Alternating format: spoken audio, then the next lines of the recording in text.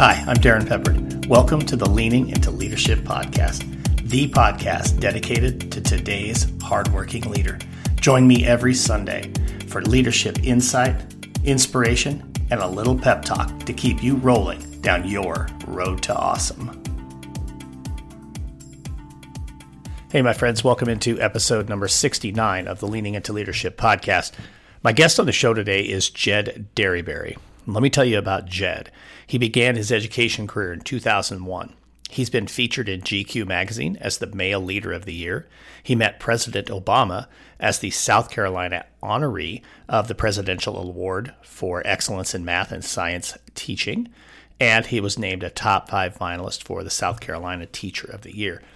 Since leaving the second grade as a teacher in 2015, he's been leading professional development across the country and training the next generation of educators through his teaching in higher ed. He is a multiple-time published author and an expert on play and the neuroscience behind it. Jed and I had an amazing conversation, and you're going to hear it right on the other side of this message from the sponsor of today's episode, Peer-Driven PD. Hey leaders, teachers and administrators don't always see eye to eye, so it might surprise you that over 86% of teachers and administrators agree that we need more full-time classroom teachers leading our professional development. That's where my friends at Peer-Driven PD come in. Peer-Driven PD finds some of the best teachers in the country and documents their instructional strategies that work in real classrooms every day. And then they make the content available to schools everywhere. It's kind of like a master class, but for teachers. Imagine that. Your teachers are learning from other amazing teachers who, just like them, are gifted and passionate about driving student achievement. And if you've got your own superstar teachers who deserve some exposure, Peer-Driven PD will visit your campus and film your own teachers doing what they do best and share it on the platform for their colleagues and everyone else to see. What a huge morale boost that can be for a district. And just so you know, Mike Alpert, who's the company's founder, has been a guest on this very podcast. Check out episode 49. Mike's a former teacher and administrator who has worked with schools from coast to coast. He really understands the need for engaging PD that teachers will appreciate. Look, I've seen this work firsthand. It's unique, it's interesting, and it's just what you need if your teachers want more out of their professional development. Visit peerdrivenpd.com to request a quote. Tell them the Leaning into Leadership podcast sent you, and they'll give you a free trial access so you can check out all of their content and decide for yourself. As well, they'll give you an additional 10% off your first year's subscription simply for mentioning the Leaning into Leadership podcast. Go to peerdrivenpd.com today. Again, that's peerdrivenpd.com. Hey friends. April is Autism Awareness and Acceptance Month, and here at Road to Awesome, we're really excited to share a brand new children's book titled I'm Autistic and I'm Awesome. I'm Autistic and I'm Awesome is an illustrated children's book that celebrates the uniqueness of our children on the autism spectrum. Families and friends can use this book to come together, share their experiences, and celebrate the superpowers gifted to their children as they make and navigate their own world. This book is for everyone, families, parents, siblings, and friends who cherish their relationship with someone who is autistic and awesome. This amazing new book by Derek Danziger is available now at roadtoawesome.net and on Amazon. This podcast is a proud member of the Teach Better Podcast Network. Better today, better tomorrow, and the podcast to get you there. Explore more podcasts at www.teachbetterpodcastnetwork.com. Now let's get on to the episode. All right, Jed Dearybury, welcome into the show, man. How you doing today? I'm doing great, man. I'm so glad to be here. I have enjoyed our back and forth banter before the official recording started. It just sets us up for a great conversation today. I'm excited about it. It certainly does. So we'll just maybe peel the curtain back a little bit, folks. We were talking about how people mispronounce our names. Yeah. If you look at Jed's name, the way it's spelled, I would have guessed Dearybury or, but it's Dearybury. My last name gets butchered 100 different ways. My really good friends know the Dor and Peter story, which someday I need to tell that story here on the podcast. But that's not why we're here. But that was a fun conversation. So, Jed, just real quick for my listeners who maybe don't know who Jed Dearybury is, just a quick background, man. Yeah, so I'm an educator from South Carolina. I'm sure you can hear the Southern twang in my voice as you're listening. I've been teaching since 2001, so that puts me at about 22 years in this career. I taught first, second, and third grade during my elementary stint, and now I work primarily in higher ed. I teach children's lit and fine arts for the elementary classroom. That is a big passion of mine, both of those, but specifically the arts, because I worked at an elementary school that was focused on the arts. We have an organization in South Carolina called Arts and Basic Curriculum, and we were trained in how to integrate the arts. So I'm bringing that into my teaching now. Also author of 3 books. I do a lot of consulting and speaking around the country. Mostly work with schools, but I do some conferences and things like that as well. Love the work that I do with teachers. Everywhere I go, I say that my goal is to equip, encourage, and empower the teaching profession. And through my higher ed work, through my consulting work, through my books, through my social media, that's what I try to do. When I'm not doing teachery things, I spend lots of time reading. I have a hashtag, Jed Reads. If you look that up on any social media platform, you'll see every book that I've read for about the last 4 years. But I've not always been an avid reader, so I love helping other people find a passion for reading. There's a great story about how I became a reader. Maybe we can get into that too for sometime in the podcast. Yeah, I'd love that. And, for those who can't see you, you're actually in a bookstore too. So that just I am takes it a little bit deeper, right? Hashtag Jed Reads, hashtag Jed's in a bookstore. So Jed lives in a bookstore. That's right, absolutely. So I want to chase something that you said there in your introduction, and that is this transition that you made from being in an elementary classroom to now teaching elementary classroom teachers. Yeah. One, what made you want to pursue that? And two, let me give you a little bit of backstory here to get to question number 2. But when I became a school administrator, I discovered very quickly going into other people's classrooms, oh my gosh, if I knew the things that other people were doing, I'd be a better classroom teacher. So I'm wondering, question 2, in this role, what are you learning about yourself back when you were a classroom teacher? Wow. That's those are great questions. I love the answer to them. Okay. So I got into working in higher ed around 2010 while I was still in the classroom. And the first higher ed class I taught, the students actually came to my classroom after school was over. So they learned about elementary teaching in an award-winning elementary classroom. That by that point, I had started to win a few awards, and they brought me on at the higher ed level, and they said, "We want you to teach our students." And at first, I was kind of hesitant about it because I didn't know if I would enjoy it. But at the same time, I was also teaching a Promethean board class for our district, and I found that I really liked teaching adults, because here's the thing that I learned is that the adults that I taught, they loved to be taught, just like I taught first grade, because we have this interconnection to our first grade experience, second grade experience as adults, but we learn through play, and we learn through hands-on, we learn through the arts. And I brought that same mindset into my college courses. I brought that same mindset into my district PD that I was doing, and I just fell in love with it. And at the time, everybody kept saying, "Jed, you should write a book. You should write a book." And I was like, they said, you should be influencing how teachers learn to teach. And I just started going with it. And next thing I know, I had another course here and another course at that college. At one time I had a course at 4 different colleges. And then that following semester, I picked up a 5th college. And so I was doing all this work adjunct. Some of it was online, some of it was in person, some of it was a hybrid.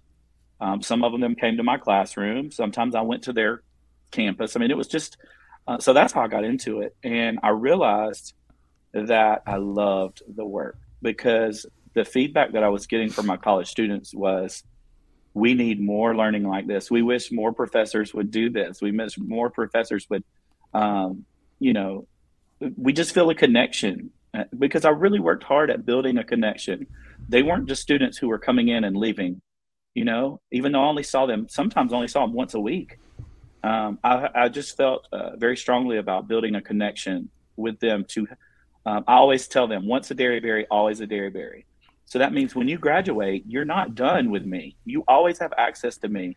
You always, if you get in a classroom and you need a fun idea, if you have something goes wrong and you need some hand, some insight, some wisdom, I'm their teacher. I'm connected with them for life. I'm invested. And so that's how I got into it.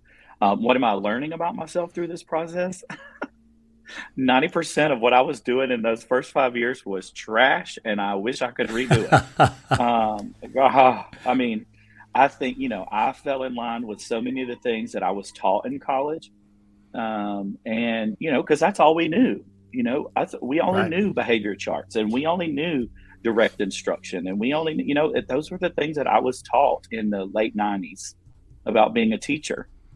And what I'm trying to do in this role now is help show students who are going to be teachers and those of us who are still in the field that there is a different way, and it's more fun, and I think it's more impactful, the way that I'm doing things now versus those first 4 years. Although, you know, if you ask any of the students I had those first 4 years, they loved the classroom. I had a piano in my classroom.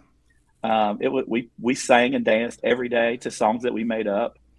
There was lots of arts, but it was different then. I was doing things based on just because it felt right and not what I knew was right. And now that I know the neuroscience behind some of these things and know the power of the relationship in these things, it feels much more intentional. And I feel like the growth for me and my students is a lot different now than it was those first, 4 or 5 years. I want to come back to the neuroscience stuff here in just a minute, but you said something in there that I want to maybe go a little bit further with, and that's, you made me reflect as you were talking about working with those teachers and what they would tell you and how it, had you reflect on your first 4 or 5 years in the classroom. It made me reflect on going through my doctorate program, and there were a handful of different people that we had as instructors in our doctorate program. And some of them were practicing superintendents or, practicing district level administrators. But then there were a few who really had never been a school leader. There was one guy, and this is the one that just jumps to mind and always jumps to mind when this type of a topic comes forward. Really, really good guy, but so heavily just steeped in theory. He was a summer school principal for 1 year, one summer. So like 2.5 hot minutes, he was, an administrator, and working with, all of these people in my cohort who were building principals, district level leaders, that type of thing.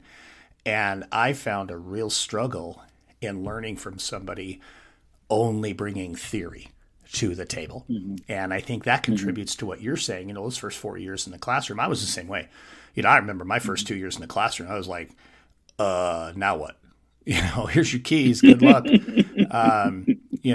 Holy cow! I think most of anything in teacher school. Yeah. Right.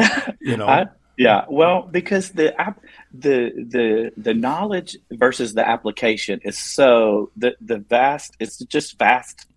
It's a gully. It's the Grand Canyon, if you will. Your college years are on one side of the Grand Canyon, and your application of that is on the other side. And when you go into your classroom for the first time, it is so overwhelming.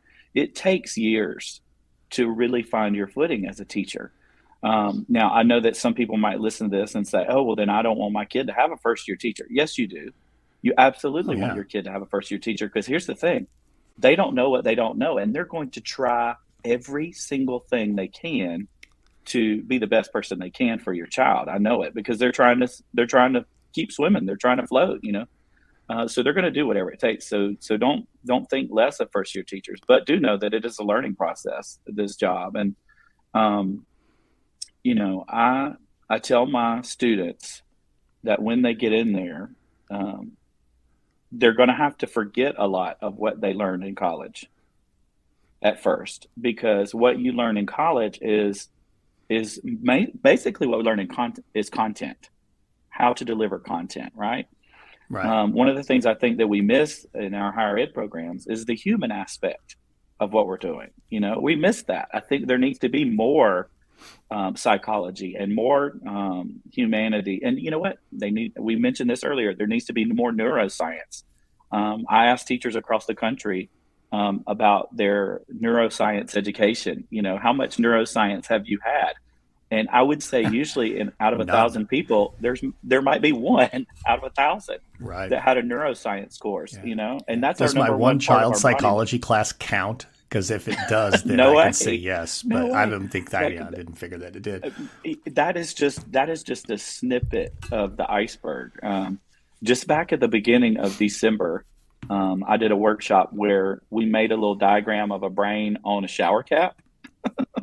And I helped teachers understand the frontal lobe, parietal lobe, and all those different parts of the brain. And we talked about what each one did, but we did it in a fun way. We drew it on a shower cap, and we blew up a balloon, put the shower cap on the balloon, and then we drew on the shower cap.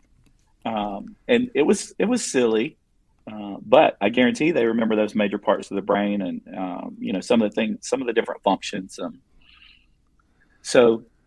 But anyway, back to your topic, specifically like some things that I learned. And I want to say this to everybody here is that, those first few years, sometimes you think you know everything. I don't know everything. And every day is a new learning experience. And every classroom I walk in, even if it's the worst teacher I've ever been in the classroom, there's something in there that I can learn. And that's why I love the consulting work I do. I go in and out of classrooms around the country.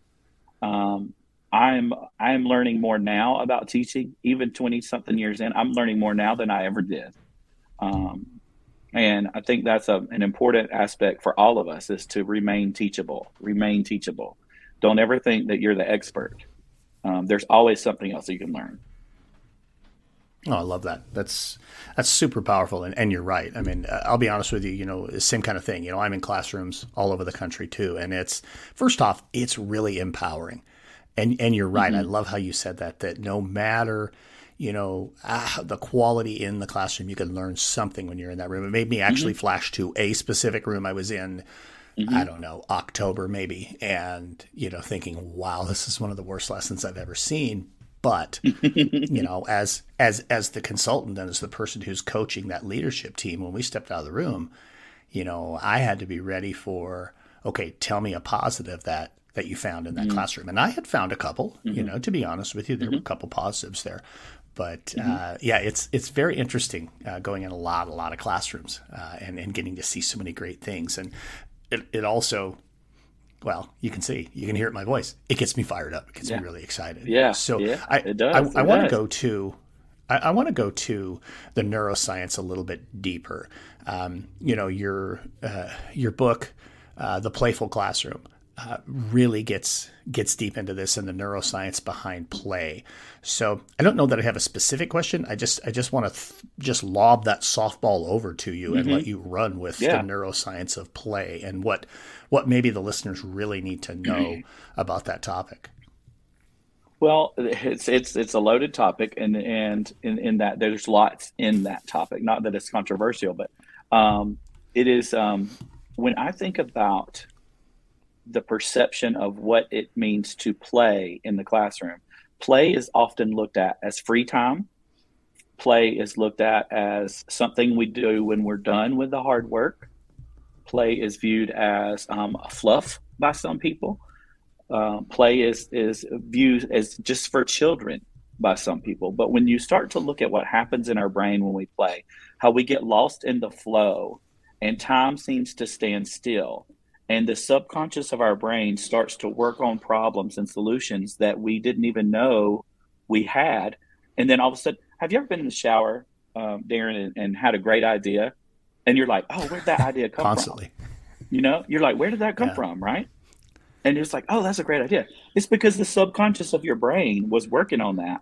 And when you got in that shower, you got in that moment where you let everything go, and the idea came.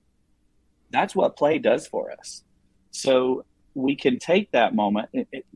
I know we talk a lot about Finland Finland, they have, 15-minute breaks every hour just to run around, play. But also because they realize what that's doing for the brain, it's rejuvenating the brain. It kills me to think about our high school students starting class at 8 o'clock in the morning, not finishing till 3 o'clock, and all they got was a 30-minute lunch period. Yeah. That is ridiculous amount of strain on the brain at an age where the brain is not even fully developed.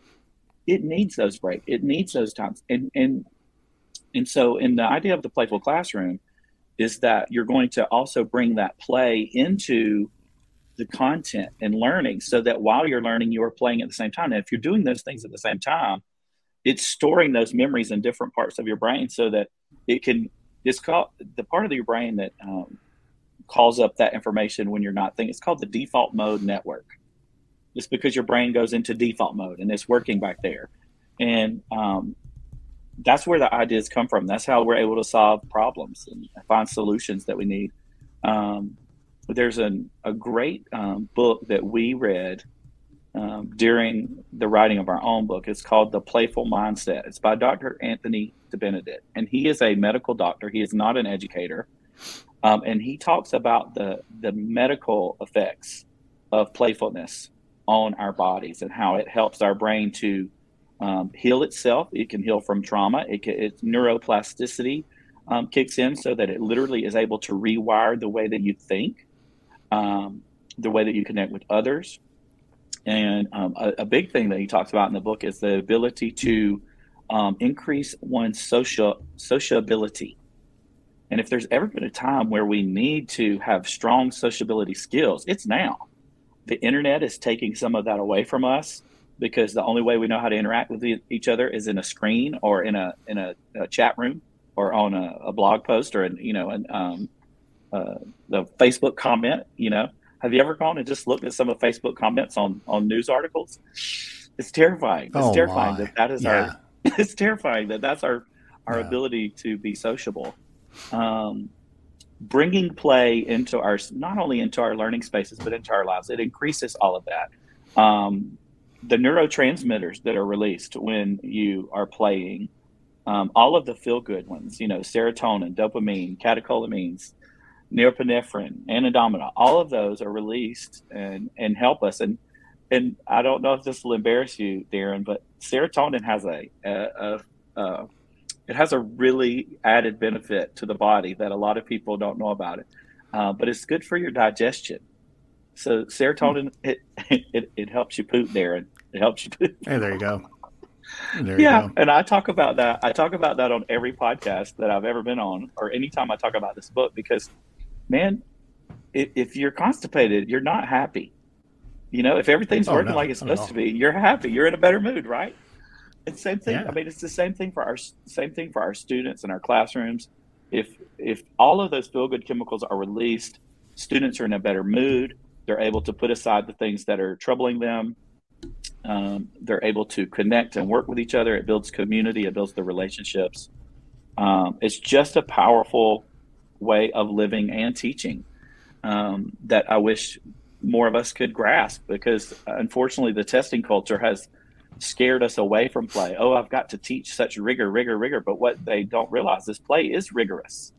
It is rigorous. Whether you are teaching about the American Revolution through a play, if you're learning about the cell through baking cookies and decorating them, it is rigorous, and it sticks. And here's the part that I think people forget, is that it sticks in our brain. I will ask you, how did you learn your ABCs, Darren? Do you remember? Probably through a song. You remember learning through a song? Through a song. Yeah. Guess what? Music, singing, it's a type of play. And every one of us, I'm singing the song in my head now too. Yeah, you're singing in your head right now. The song is running through my head. Yes. Yeah, of course it is. It is everybody who's listening. We're all singing it right now. Yeah. Right. It's because that's a nationwide sing-along. Yeah, we could all sing it. Now we all have different endings. Some of you say, "Next time, won't you sing with me?" or "Next time, join me." There's always a different ending, but the letters and the tune are the same, right? Right. That was a form of play, and it's stuck. And if I ask your listeners to recall the most memorable lessons from their elementary, middle, high school careers, it's going to be something where they had an emotional connection. There was movement, there was song, there was the arts, there was play. Nobody remembers a lecture. Nobody remembers a PowerPoint. No. You just don't, right? No. So when I run into students now, or hear from them online or something, nobody's like, man, I'll tell you what, that lecture you gave us on, the bones of the body or on, the electron transport chain process. I was a high school science teacher. Nobody says that. Yeah. But you're right. It's always, how did it make you feel? Mm-hmm. Yeah. And I think about somebody out there saying, oh, I do remember my professor's lecture about so-and-so. But here's the thing. If the lecture is delivered in costume, if the lecture is delivered in like a soliloquy or like poetry form or dramatic form, that's bringing in elements of play. That's why you remember it. You're not remembering so much the content, but the way that it was delivered, because you had an emotional connection to it. Play brings in the emotional connection. And we remember it. We remember those things. Hey leaders, let me tell you a story. It's the story of my first year as a high school principal. I will tell you, I was exhausted, I was overwhelmed, and I lived my life breathing through a snorkel because my head was so far underwater, and I didn't think there was a way out. I mean, I was a mess. The 40 feet that it was to move from my assistant principal office down to the principal's office might as well have been a 400-mile trek. I was just absolutely putting in crazy hours. I was trying to do it all, like trying to answer everybody's question, thinking I always had to be the smartest one in the room and I had to solve everybody's problems. We're talking severe Superman syndrome here, folks. Every day was fire after fire, and all I accomplished was putting out fires. Forget about leading. I was simply trying to survive. Now, after working with a leadership coach, I really was able to get things figured out, get my head from being a firefighter to actually being a leader. But it took work, and I discovered some things that really mattered. And that's why I've created Walk in Your Purpose, 5 mindsets to level up your leadership, a free ebook that you can have today at no cost. Just go to walkinyourpurpose.roadtoawesome.net/ebook to download your free copy. Again, that's walkinyourpurpose.roadtoawesome.net/ebook. It's time for you to walk in your purpose, to find joy in your job, and to be the leader you always knew that you could be. So we're talking about activities that make you poop here on Leaning Into Leadership podcast. And we're talking a little bit about, some things that connect to how we use play and how really we should be taking a look at what's happening in our classrooms each and every day. And now, as an elementary based individual, Jed, I'm going to ask you to talk to me, the secondary only guy. I was a middle school classroom teacher, and then I was a high school teacher, high school administrator, superintendent, that ran the gamut. But you mentioned, high school, we go from 8 to 3, they get a half-hour lunch. If you had the opportunity, or maybe you just have a suggestion for high school administrators, what do we do differently? How do we incorporate play into the high school classroom so that it isn't just sit and get from 8 to 3? Right. I get that. So the first thing I think is you have to cultivate the environment where that is accepted and encouraged. And the way that you do that is by the materials that you have in the room and the mindset which you approach it. I walk into an elementary classroom, there's going to be Play-Doh, there's going to be markers, there's going to be construction paper. If I walk into a high school classroom, there may not even be a colored pen other than the dry erase expo marker. Right. So I think having some playful materials readily available is part of creating that environment. You can get 50 cans of Play-Doh at Costco for $10, you know, and have that in your Yeah. classroom. And let's say I can't even conceptualize what did you teach? Did you teach science? Did you say Yeah, I that you did. I taught? taught life science. Hmm. So like, let's say you want them to, I don't even know what's in life science. You're studying the earth, maybe a biome of earth. Sure. There you go. Um, Yeah, we can do quickly, biomes. Yeah. quickly, everybody's got a can of Play-Doh. Sculpt something you might see in an Arctic biome, and boom, there you are. You've invited a moment of play. Now, that that could be a springboard that launches into your whole lesson. And because they had that emotional, playful connection at the beginning, they're more in tune with what you're talking about. They're more in tune with the content, and they're connecting everything you say back to their little Play-Doh. Now, if you take it this way, so let's say you got 20 kids in let's say 30, let's be realistic, right? There's 30 kids in your high school classroom. Everybody Yeah. sculpted something everybody for 5 minutes sculpted what they might see in an Arctic biome. And then you take 2 more minutes where you turn and talk to your neighbor and they talk about what they sculpted, why they sculpted it, what they know about it. And so, like, if the person next to me read a book about an Arctic fox and they sculpted an Arctic fox, and I've never heard of an Arctic fox, then I'm suddenly not learning just from you. I'm also learning from my peers. And it happened naturally through conversation, sociability, while we were playing with Play-Doh. And those are skills and content that I need, you need. Um, and then at the heart of it, you could as a teacher, you can also be very specific about what they are playing and doing. Like if you had something very specific that you need them to learn about the Arctic biome, or some other area of content, then you sculpt something very specifically, or you have markers where they doodle. I do something called map a doodle, where I ask you to. It's kind of like Sketchnote, but Sketchnote sometimes feels a little intimidating to people, especially if you've seen, Yeah. Sylvia Duckworth's If you draw like Sketchnote. me. Yeah. Yeah.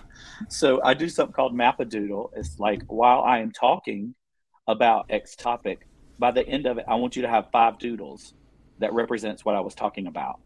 So then it turns that lecture into a listen and doodle instead of just let me take notes. And what you're doing is they're still taking notes, but then you're connecting to that right side of their brain where the words and the visuals are coming together. So you're really working on that whole brain. I'm listening to your words and then I'm computing, what does that look like?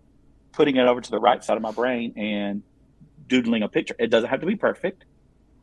I show them examples of some of my Mappa doodles, and they're hideous. Now, some of mine are good. I've gotten better over the years, but I'm really good friends with Carrie Bauckham. I don't know if you know her. She does something called Doodle and Chat.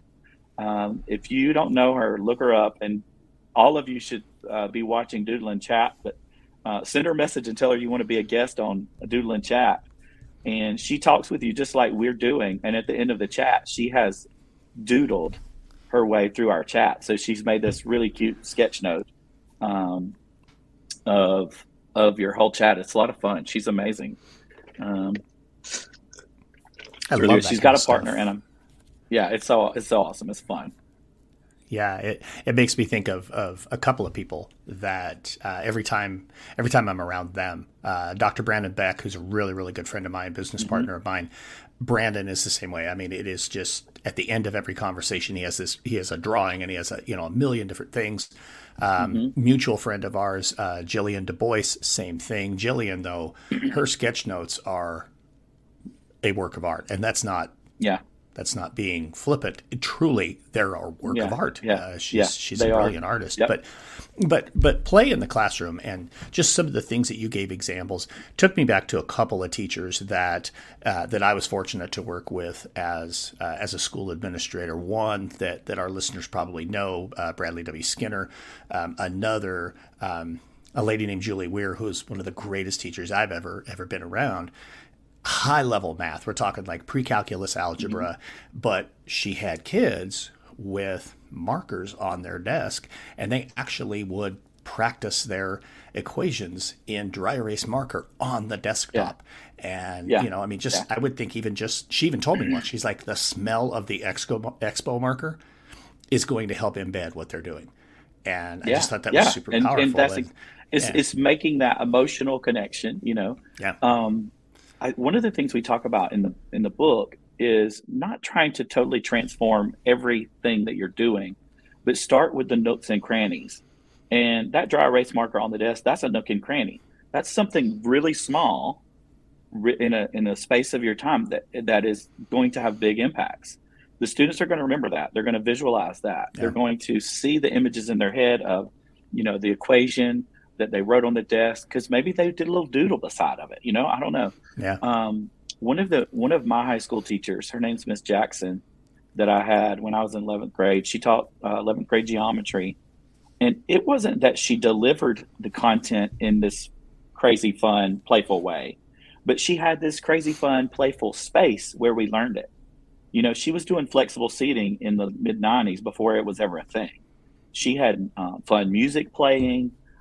She had this little sticker chart where every time you solved a proof, you got a little sticker, like those old school foil stars.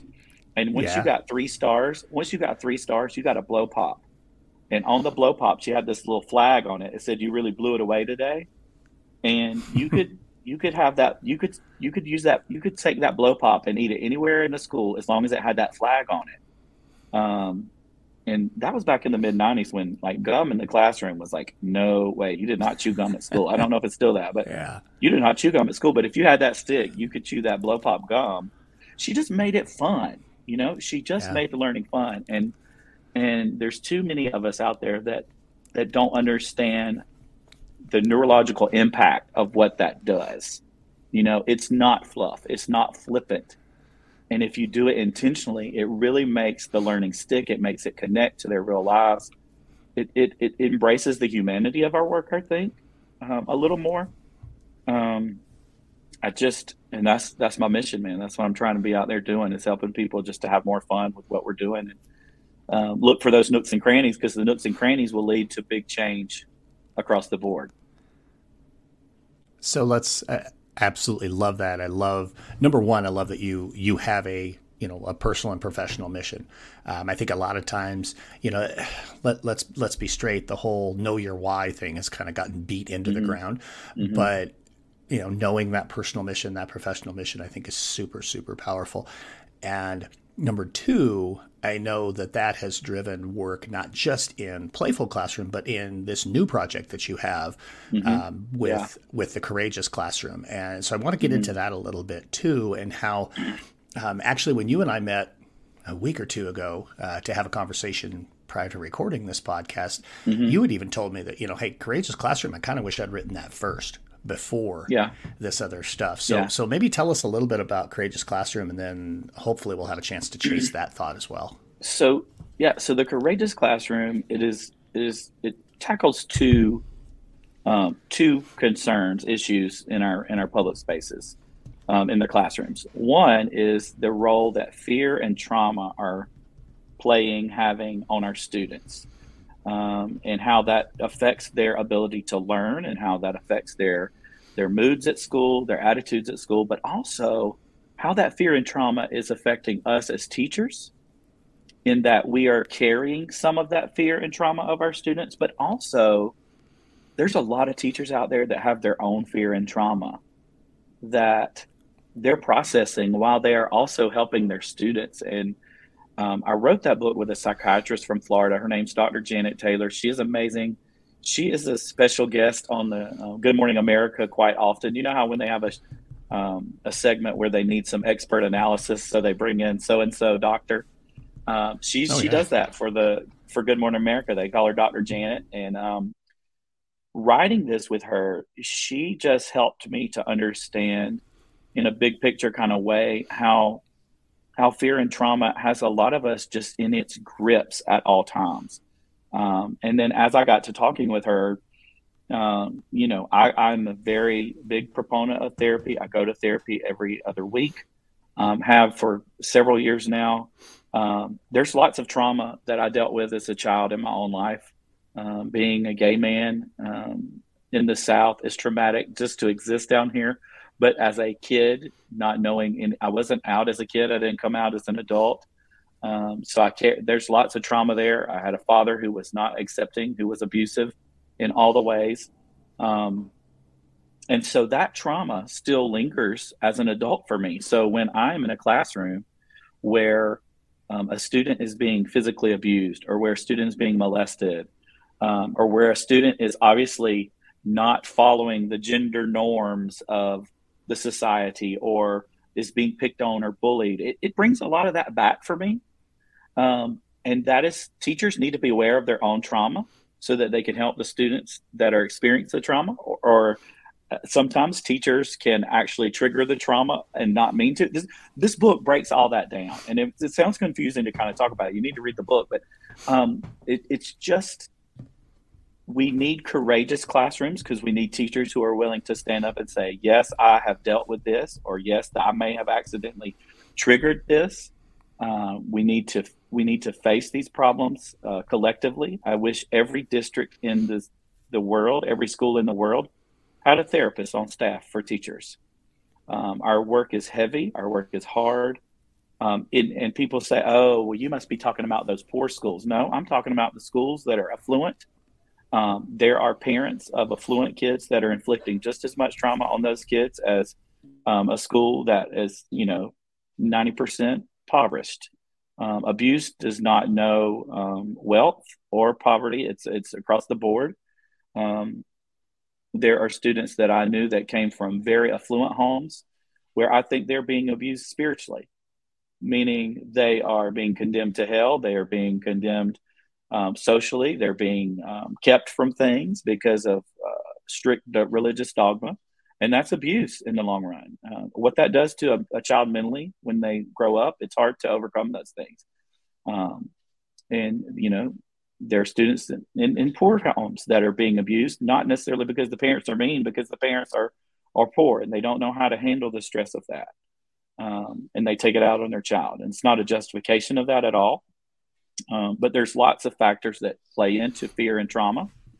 In the book, we talk about adverse childhood experiences test, quiz that you could take online to see, kind of examine your own self-trauma, but then think about your students and what trauma they are facing. And we give you strategies to how to deal with those students. And almost every chapter of the book, every chapter of the book, there's a moment where it was kind of like therapy for me. I would talk to Janet and I would tell her about a concern that I had with a former student, or something that had happened with me, and how it played out in my classroom. And she gives me some therapy. She gives you some advice on how I handled it, how I could have handled it differently. I think that's one of the most powerful parts of the book, because it will be like you are laying on the couch with a therapist, getting some advice about teaching and how to help your students. So it's a great book. The reason I wish I would have written it first is because I think that a big piece of the healing of trauma is inviting play into our spaces, because play is what helps us to rewire our brain, to form new memories, to form new connections. And it helps us to heal some of that past. And I wish that I would have written that first, because I think play is the answer to that. And play comes in many forms. It can be reading, it can be art, it can be sports, it can be walking around your neighborhood, it can be organizing a closet, it can be admiring your pen collection. Play is in many different forms and ways. So I wish I would have written this book first, because I think the answer to the trauma is more playful in teaching and playful living. That's really powerful. And it makes me think too, in addition to, we've always owned our own, trauma and stresses and those types of things. And then there's this collective trauma that all of us experienced, in the last, 2.5, 3 years. Absolutely. That I think a lot of people have not necessarily worked through or processed well. It kind of goes back to some of, what you talk about with just the way that we lash out on social media and some of the negative comments and, the loss or the death of appropriate discourse between human beings. But focusing on our teachers, I think that's something that's really powerful for our schools, for our school leaders to really keep in mind, that in many cases, and I know we're worried about, a nationwide teacher shortage and, people just stepping away, even outside of the teaching profession, just, work in general. People are saying, hey, I got to do something different. And I think a lot of that is a response to those particular traumas and, different experiences all, done in different ways. I even think about my own probably unprocessed trauma from that time. I was a superintendent during that window of time. And oh my goodness, the amount of stress and just mental anguish for me trying to lead through that process. Again, where it takes me is just us being mindful of, in addition to all those other, what life brings us, traumas, that particular shared trauma is something that I think everybody needs to be at least aware of, to be thinking about whether or not they're doing something intentionally with their school. But certainly it sounds like this book is a great place to begin. It is. I think so. And it came out in the summer of 21. So we wrote most of it, in the thick of the pandemic of 2020. Now that I look back on it, I wish we talk about the pandemic, and I wish we would have talked about more about the collective trauma of it. But I think at that time we didn't even know the depth of the collective trauma because we were still in it. We were still in the midst of it. Right. But, I think, we all experienced the pandemic very differently. But the one thing that we all got out of the pandemic, traumatic wise, is how fragile the entire world is, and how in a moment it could all go off the rails.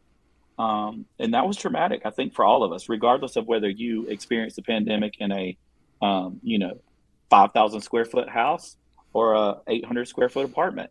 You experienced the fragility of our world, and that's traumatic.